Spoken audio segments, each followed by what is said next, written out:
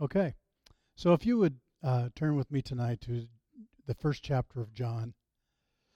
And one thing I want to make sure that you all understand, and I hope we do by the end of the evening, and we may not be very long tonight, but that's okay.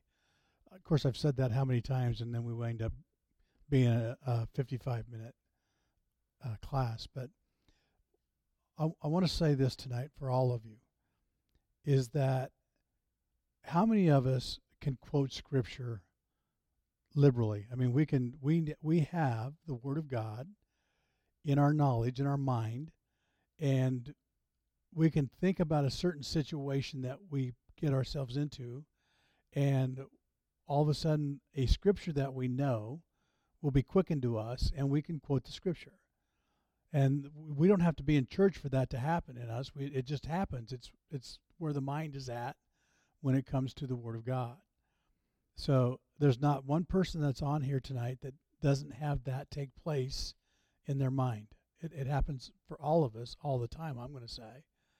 And so one thing I want to bring an assurance to for all of us is that if we are who we say we are, if we are believers in Jesus Christ, and that word has become so precious to the heart that those scriptures are stored in our minds, then even though we don't understand what that scripture is saying, and the only way we can make application to the scripture is through the circumstances of the flesh, what is still your possession? It is still that Word of God. And so I want to make perfectly clear for everyone tonight is that there is no accusation before the Lord when you have in your storehouse the Word of God. Absolutely not. I mean, you have in your storehouse the Word of God. And so I say that I know it is, for me, that is very important, because then when I think about certain things, I'm not looking at the circumstances of my life and referring to those things. I'm looking at the Word of God that is in the storehouse of my relationship in Jesus Christ, and drawing from that storehouse the Scripture to remind me of who I am and that I belong to, that I am the purchased possession of the Lord. And so I don't want anyone to think that storehouse of the Word that you possess is against God, because it is not against God. It is God. Now, there is the side of it where we always want to interpret what it says for God. That we don't want to do. That is sin. Let's just be very straightforward about it. That part of it where we want to interpret it, and especially interpret it looking at our worldly circumstances or looking at our flesh, that interpretation that we enter into, and then we enter into prayer based upon that interpretation, that is against God, and God will not hear it. But what's still there? What is still the foundational well that you went in to draw it from? It's the Word of God. That part is God, and it will always be God. No matter how we try to frame it in our mind to please ourselves, it's still the Word of God. And so I want to make that very clear for all of us, because having that form of reference, and when I say the storehouse, it's your life in Christ where that exists. Otherwise, you wouldn't even be able to draw from it, because you wouldn't know Christ, and you wouldn't have the Scripture as a possession in the heart. It wouldn't be there. And so that's where it's the accumulation of those things that become our treasure. Where we begin to, it's the accumulation of those things where Christ begins to be formed in us. So the reason that we show up on a Wednesday night or a Sunday morning or a Thursday night or a Monday night, however many times we choose to fellowship the Word of God, we are fellowshipping that word that is in the storehouse that was put there by the Holy Ghost. You cannot put it there yourself. It's the storehouse of God in you, and it has been put there by the Holy Ghost. So I referred to David on the threshing floor of Ornak. Does anyone remember that? I hope you do. Because it makes, maybe we should just turn to that and let's read the story. I think it's in, isn't it? Thank you. 1 Chronicles 21. And I want to read it so that everybody hears it.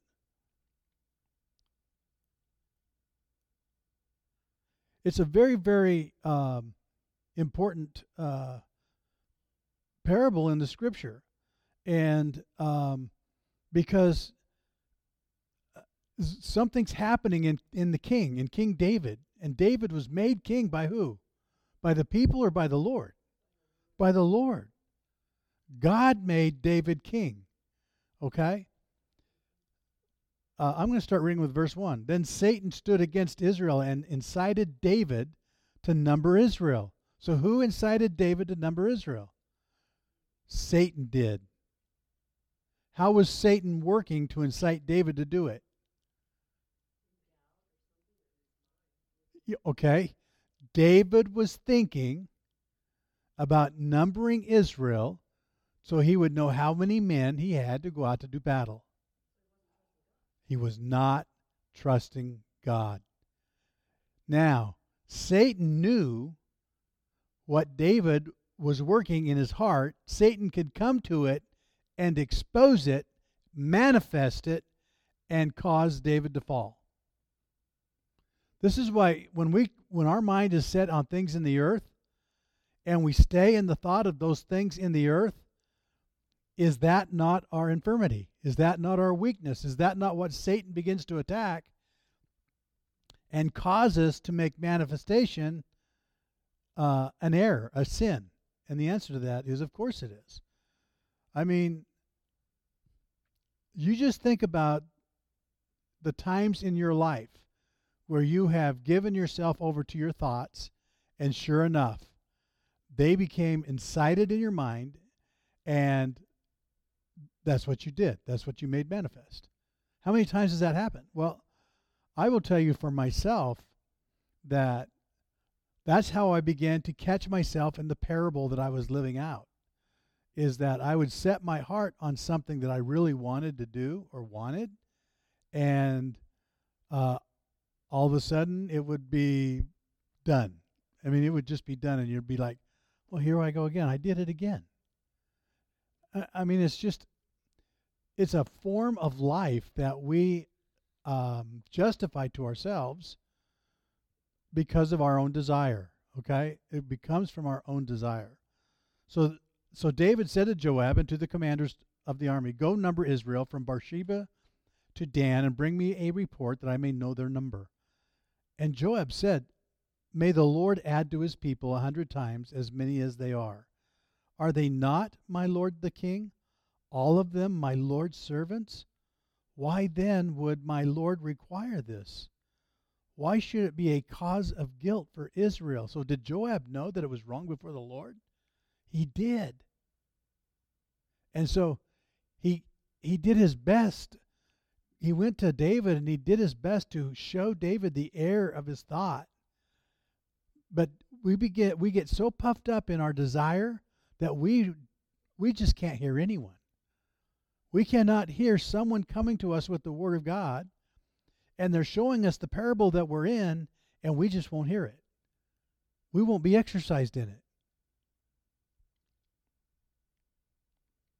But the king's word prevailed against Joab, so Joab departed and went throughout all Israel and came back to Jerusalem.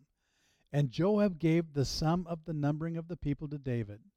In all Israel there were 1,100,000 men who drew the sword, and in Judah 470,000 who drew the sword. But he did not include Levi and Benjamin in the numbering, for the king's command was abhorrent to Joab. But God was displeased with this thing, and he struck Israel. Oh my gosh. So what David had Joab do, God was not happy with, right? And God even sent Joab to David to tell David, don't do it. But David did it anyway. I'm hoping that in this story that we're reading, the parable that we're reading in the Word of God, we begin to see how our own mind works when it comes to our own desire and what we think our possessions should be before the Lord. Because I'm telling you, this is a very powerful parable, and we're talking about a king. So if a king can fall prey to it, how easy then is it for those who are just servants to fall into it? And David said to God, I have sinned greatly in that I have done this thing. But now please take away the iniquity of your servant, for I have acted very foolishly. Oh, okay. So now what's working in David? Repentance. Repentance. I was talking to a young man the other day, and he made a really good statement. And the statement was, we were created for repentance. And that's true. We were created for repentance because when we fell, then the provoking of God, the provoking of that word that God hid in the heart, is to bring us to repentance. Isn't that awesome? So that word that was stored up in David's heart, all of a sudden the error of his way now becomes amplified in his mind, and he sees that he erred before God, and that he needs to fall on his knees before the Lord, worship the Lord, and repent of the sin. And the Lord spoke to Gad, David's seer, saying, Go say to David, Thus saith the Lord, 3 things I offer you. Choose one of them, that I may do it to you. So now listen. If I enter into sin, knowing that I shouldn't be doing it, and the Lord brings me to repentance, is there going to be what's the word I want? I don't want to use repercussion, but it's true. Huh? There's going to be, that's a better word. There's going to be a consequence for what I've done. There's always a consequence for sin, just so you know. And the consequence is not destructive. The consequence is a result of the thought that we entered into and the manifestation that came from it. That's what the consequence is about. Then, excuse me. Okay, so Gad came to David and said to him, Thus saith the Lord, choose what you will. Either 3 years of famine, 3 months of devastation by your foes while the sword of your enemy overtakes you, or 3 days of the sword of the Lord, pestilence on the land, and the angel of the Lord destroying throughout all the territory of Israel. Now decide what answer I shall return to him who sent me. And David said to Gad, I am in great distress. Let me fall into the hand of the Lord, for his mercy is very great, but do not let me fall into the hand of man. Now listen to that. Let me ask you, when David made his choice, what was he drawing from when he made it? He was drawing from the Word of God that he had in his heart. He was drawing from the well, from the garner of God. He was drawing from it to make his decision as to what the punishment would be. And I don't like to use the word punishment, but basically that's what it is. And so I will fall on the mercy of the Lord because God is very merciful. And I would rather fall on the mercy of the Lord than have God turn me over to the hand of man who would have great pleasure in doing nothing else but to destroy me. And that is so true. So the Lord sent a pestilence on Israel, and 70,000 men of Israel fell. And God sent the angel to Jerusalem to destroy it. But as he was about to destroy it, the Lord saw, and he relented for the calamity. And he said to the angel who was working destruction, "It is enough. Now stay your hand." And the angel of the Lord was standing by the threshing floor of Ornan the Jebusite. So, standing on the threshing floor of Ornan, and I explained to you on Sunday what that threshing floor was. That threshing floor is where they would go out and they would harvest the wheat, and they would bring it onto the threshing floor. And on the threshing floor, they would take staves and bind them, and then they'd thrash the wheat with those staves and separate the grain from the chaff. That's what the threshing floor was. And then the winds would come up and blow the chaff away, because the chaff basically became like a powdery dust. And so the wind would come up and blow that chaff away, and all that was left on the threshing floor was the pure grain. And then the grain would be gathered up and placed into the storehouse or into the garner of God. And so, much like the Word of God is for us now, is we sit under the planting of a lot of Word. We sow a lot of Word into the heart today. And I mean, we sow Word on Monday night. We sow Word on, the elders sow Word on to one another on Tuesdays. Then we're here on Wednesdays sowing more Word. And then we have a time on Thursdays where the deacons are sowing the Word of God. And then here we are on Sundays again sowing more Word. And then we have conversations during the week with elders or deacons or one another. And we're going into the storehouse to sow more seeds, sow more Word of God in you and in one another. And man, we sow a lot of it. And we don't even realize what the body that seed's going to have when it begins to come up. So some of it could be wheat, some of it could be what? Tare. And you know what? Here's the amazing part, is that because we don't understand the Word of God, we have the Word of God, we don't understand it. Because we don't understand it, we can't even discern between the wheat and the tare. We're not capable of it. We don't know how to recognize the difference. And so God sends his angels into the field. And this is where I become so thankful. God sends his angels into the field to help discern between the wheat and the tare. And what do?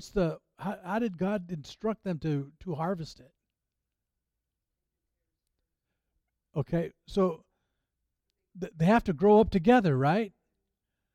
And then as they begin to mature, now you can tell the difference, because they have a different structure, a different body, so you know the difference between that which is wheat and that which is a tare. You can tell there's a difference, there's an appearance of a difference between a wheat and a tare. And now the angels can come and they can harvest it and destroy the chaff, destroy the tare, and bring the wheat into the threshing floor and allow the threshing floor to separate the chaff from the wheat, and the wheat becomes the pure Word of God. And that's just a great illustration to what's happening in us now. We have the same provision of God working in the heart today, and it's only by the work of the Holy Ghost, by the Holy Spirit, that begins to winnow that seed that God has put in the heart and separate that seed from the chaff, remove the chaff from the threshing floor, and only that good Word that's stored up in the garner of God becomes the very thing that draws us to God or begins to feed us in the body of Christ. It's awesome. And so I wanted to make it very apparent. Let me go on. Let's finish this. And David lifted, it is enough. Stay your hand. And the angel of the Lord was standing by the threshing floor of Ornan. And David lifted up his eyes, and he saw the angel of the Lord standing between earth and heaven. And in his hand a drawn sword stretched out over Israel. Then David and the elders, clothed in sackcloth, fell upon their face. And David said to God, was it not I who gave command to number the people? It is I who have sinned and done great evil. But these sheep, what have they done? Please let your hand, O Lord my God, be against me and against my father's house, but do not let the plague be on your people. So you can begin to see the heart of the man of God. Now the angel of the Lord commanded Gad to say to David that David should go up and raise an altar to the Lord on the threshing floor of Ornan the Jebusite. So David went up at Gad's word, which he had spoken in the name of the Lord. So Gad came with the word of the Lord, right? And delivered it unto David. Now Ornan was threshing wheat, and he turned and he saw the angel, and his 4 sons who were with him hid themselves. So who saw the angel? Ornan did. Ornan saw the angel. And David came to Ornan, and Ornan looked and saw David and went out from the threshing floor and paid homage to David with his face to the ground. And David said to Ornan, give me the site of the threshing floor that I may build on it an altar to the Lord, and give it to me at its full price, that the plague may be averted from the people. So David didn't go out bargain hunting, right? He knew he had to pay full price for that threshing floor because his sin was great. He understood that the sin was his and his alone. He knew what he was doing here by the word of God, by the word that was stored up in his heart. Then Ornan said to David, take it, and let my lord king do what he seems to him. See, I give the oxen for the burnt offerings, and the threshing sledges for the wood, and the wheat for the grain offering. I give it all. But King David said to Ornan, no, I will buy them for the full price. I will not take for the Lord what is yours, nor offer burnt offerings that cost me nothing. So David paid Ornan 600 shekels of gold. That's called being in the right place at the right time. Not really. I say that tongue in cheek. By gold of weight for the site. And David built there an altar to the Lord and presented burnt offerings and peace offerings and called on the name of the Lord. And the Lord answered him with fire from heaven upon the altar of burnt offerings. Then the Lord commanded the angel, and he put his sword back into the sheath. So David built this altar, and you know what the altar is, right? It's a symbol. It's a symbol of sacrifice. Where did Abraham bound Isaac and set him on what? On an altar. Why was it the altar? When Isaiah was in the throne room of God, seeing the cherubims, the cherubim came off the throne of the Lord and took a coal off what? The altar. The altar was the place where the blood of Jesus Christ was given for the sins of the people. It's a great place of purifying. And because it's a great place of purifying, shouldn't it also be a great place of rejoicing? Because our sins are forgiven? And the answer to that is yes. So David knew the Word of God. He had it in his storehouse, and he knew what to draw from in order to make the sacrifice before the Lord and to atone for his sin.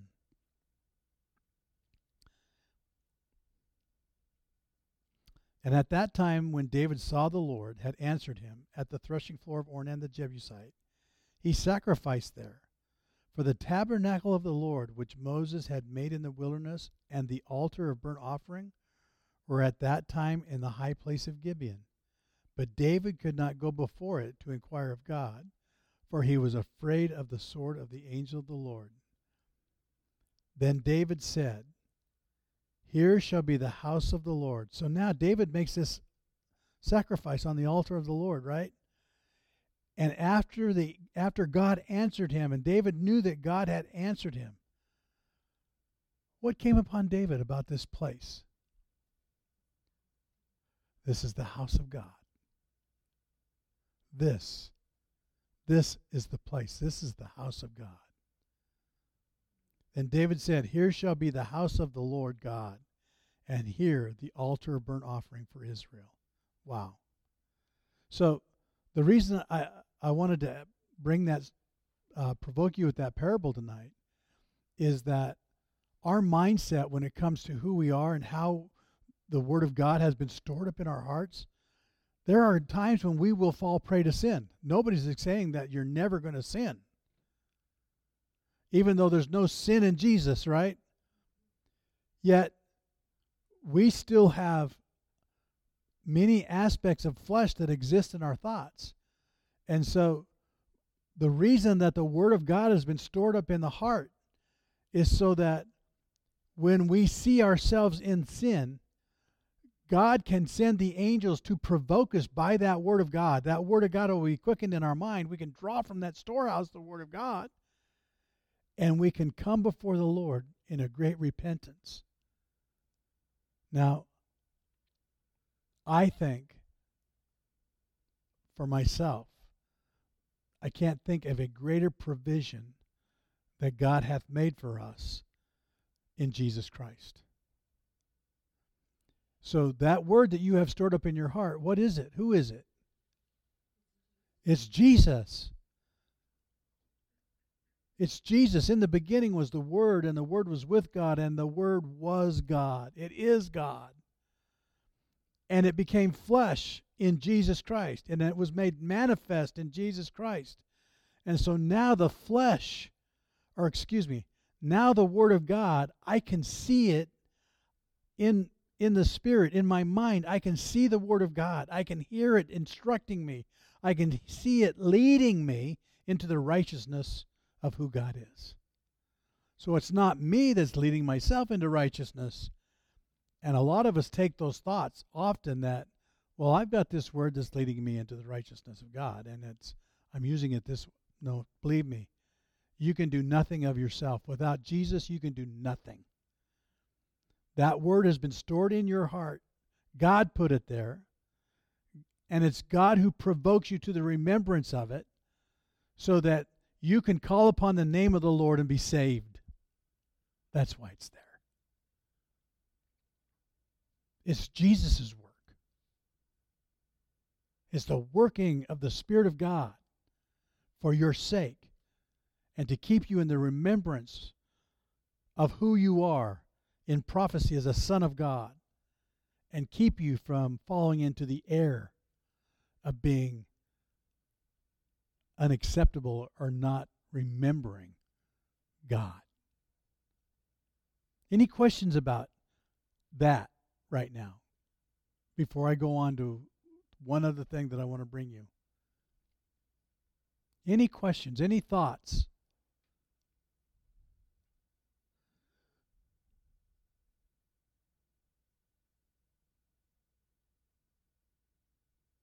Okay, I'm going on then. So now turn with me to John, the 1st chapter.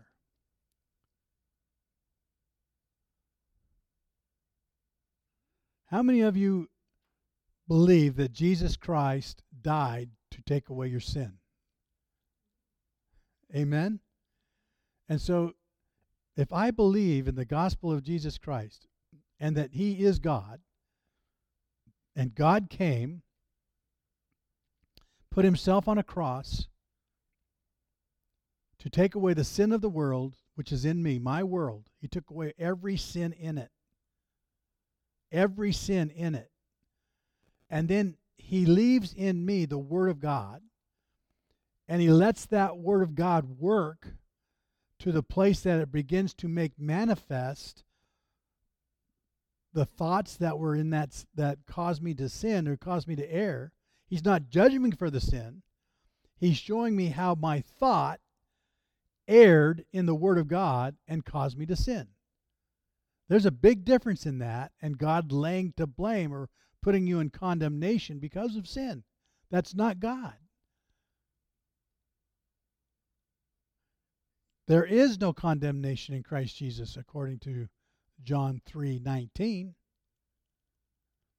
And so if I'm in condemnation, I know that my thoughts are not in Jesus Christ. I know that I'm in my own mind.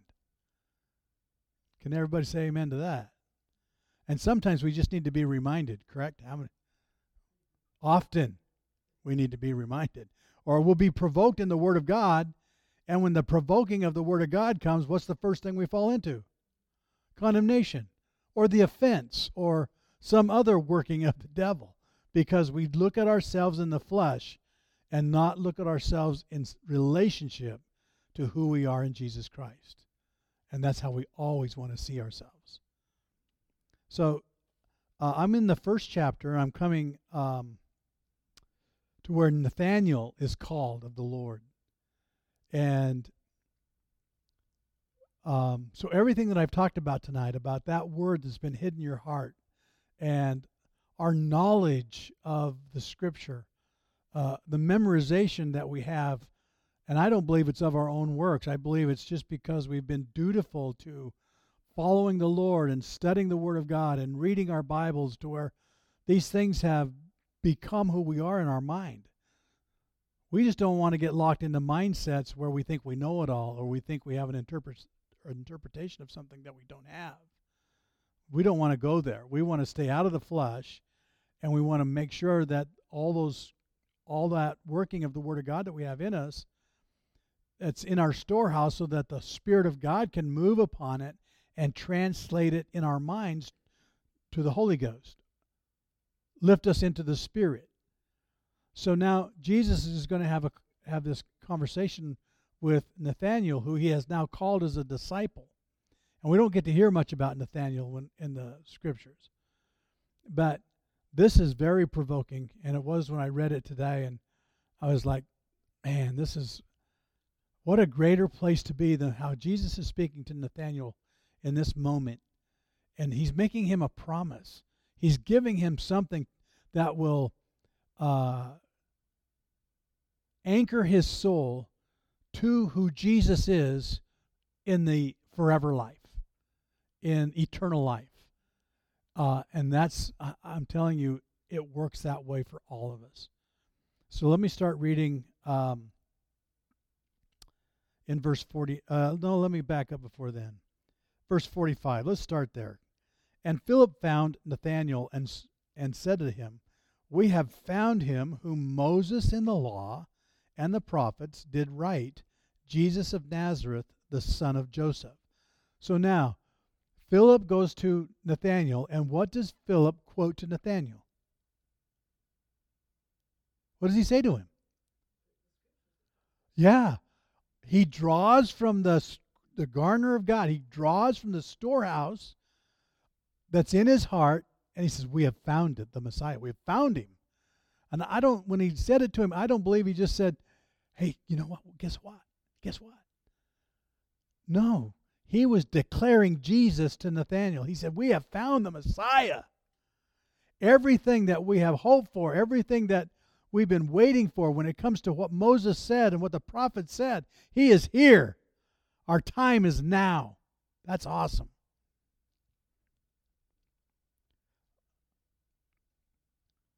Excuse me. And we have found him whom Moses in the law and the prophets did write, Jesus of Nazareth, the son of Joseph.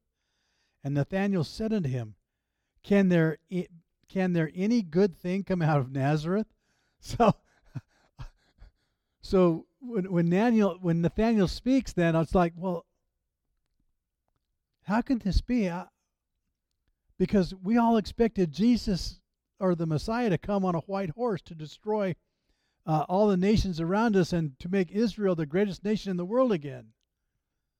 So he had the word of God in his heart, right? But his expectation in that same word wasn't correct. It wasn't right. And Philip said to him, "Come and see." And Jesus saw Nathanael coming to him and said unto him, "Behold, an Israelite indeed, in whom there is no guile." So Jesus sees Nathanael, and he knows immediately who he is, doesn't he? Who is he? He's the Son of God. He is a Son of God. Nathanael said unto him, When did you know me? And Jesus answered and said unto him, Before Philip called you, when you were under the fig tree, I saw you. Now that does something to Nathanael's mind. All of a sudden his mind opens up, right? And Nathanael answered and said unto him, Rabbi, you are the Son of God. You are the King of Israel. Now, what would cause Nathanael to say that about Jesus? That word that was hid in his heart was now being made manifest. An angel of the Lord was sent from the Father to make that word that was hid in Nathanael's heart, make it known in his mind. And by making that word known and agreeing with that word, he could now agree with the Son of God and know that he was the King of Israel. That's powerful, huh? I think that is, without measure, the power of God revealing himself to all men. And Jesus answered and said unto him, Because I said unto you, I saw you under a fig tree, you believe? You shall see greater things than these. Now Jesus is going to tell him, he's going to give him a promise. And this promise that he gives him binds him to Jesus Christ in eternal life. And it's the same word that is hid in your heart, the same sowing of the seed that has come unto you all these years, the same desire that God had for Nathanael, God has for you. Now listen to this.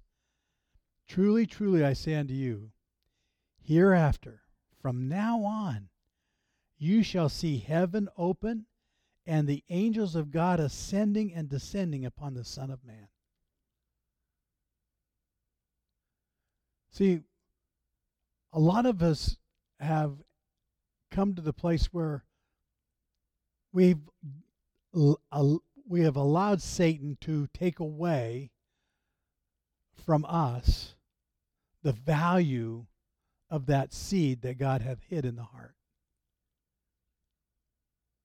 Thinking that, well, I don't have it, I haven't had a dream, I haven't had a vision, I haven't had the revelation of Jesus, I haven't had this, I haven't had that.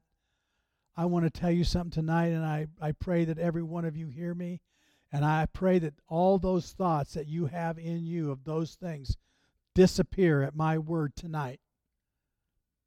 That they no longer occupy your thought. Because that word that God has hid in your heart, that word that is cherished in your mind, came from God. And in God's time, He's going to send His angels, and He's going to awaken that word in you, and you will also say, Thou art the Christ, Thou art the King of Israel. And when you say it, just by uttering those words, Jesus is going to tell you, from now on you shall see heaven open, and you shall see the angels of God ascending and descending upon the Son of Man. Who else saw angels ascending and descending? Wasn't it Jacob in the Old Testament? So now is Jesus talking about the fulfillment of the Old Testament even to the disciples in the New Testament? And the answer to that is yes.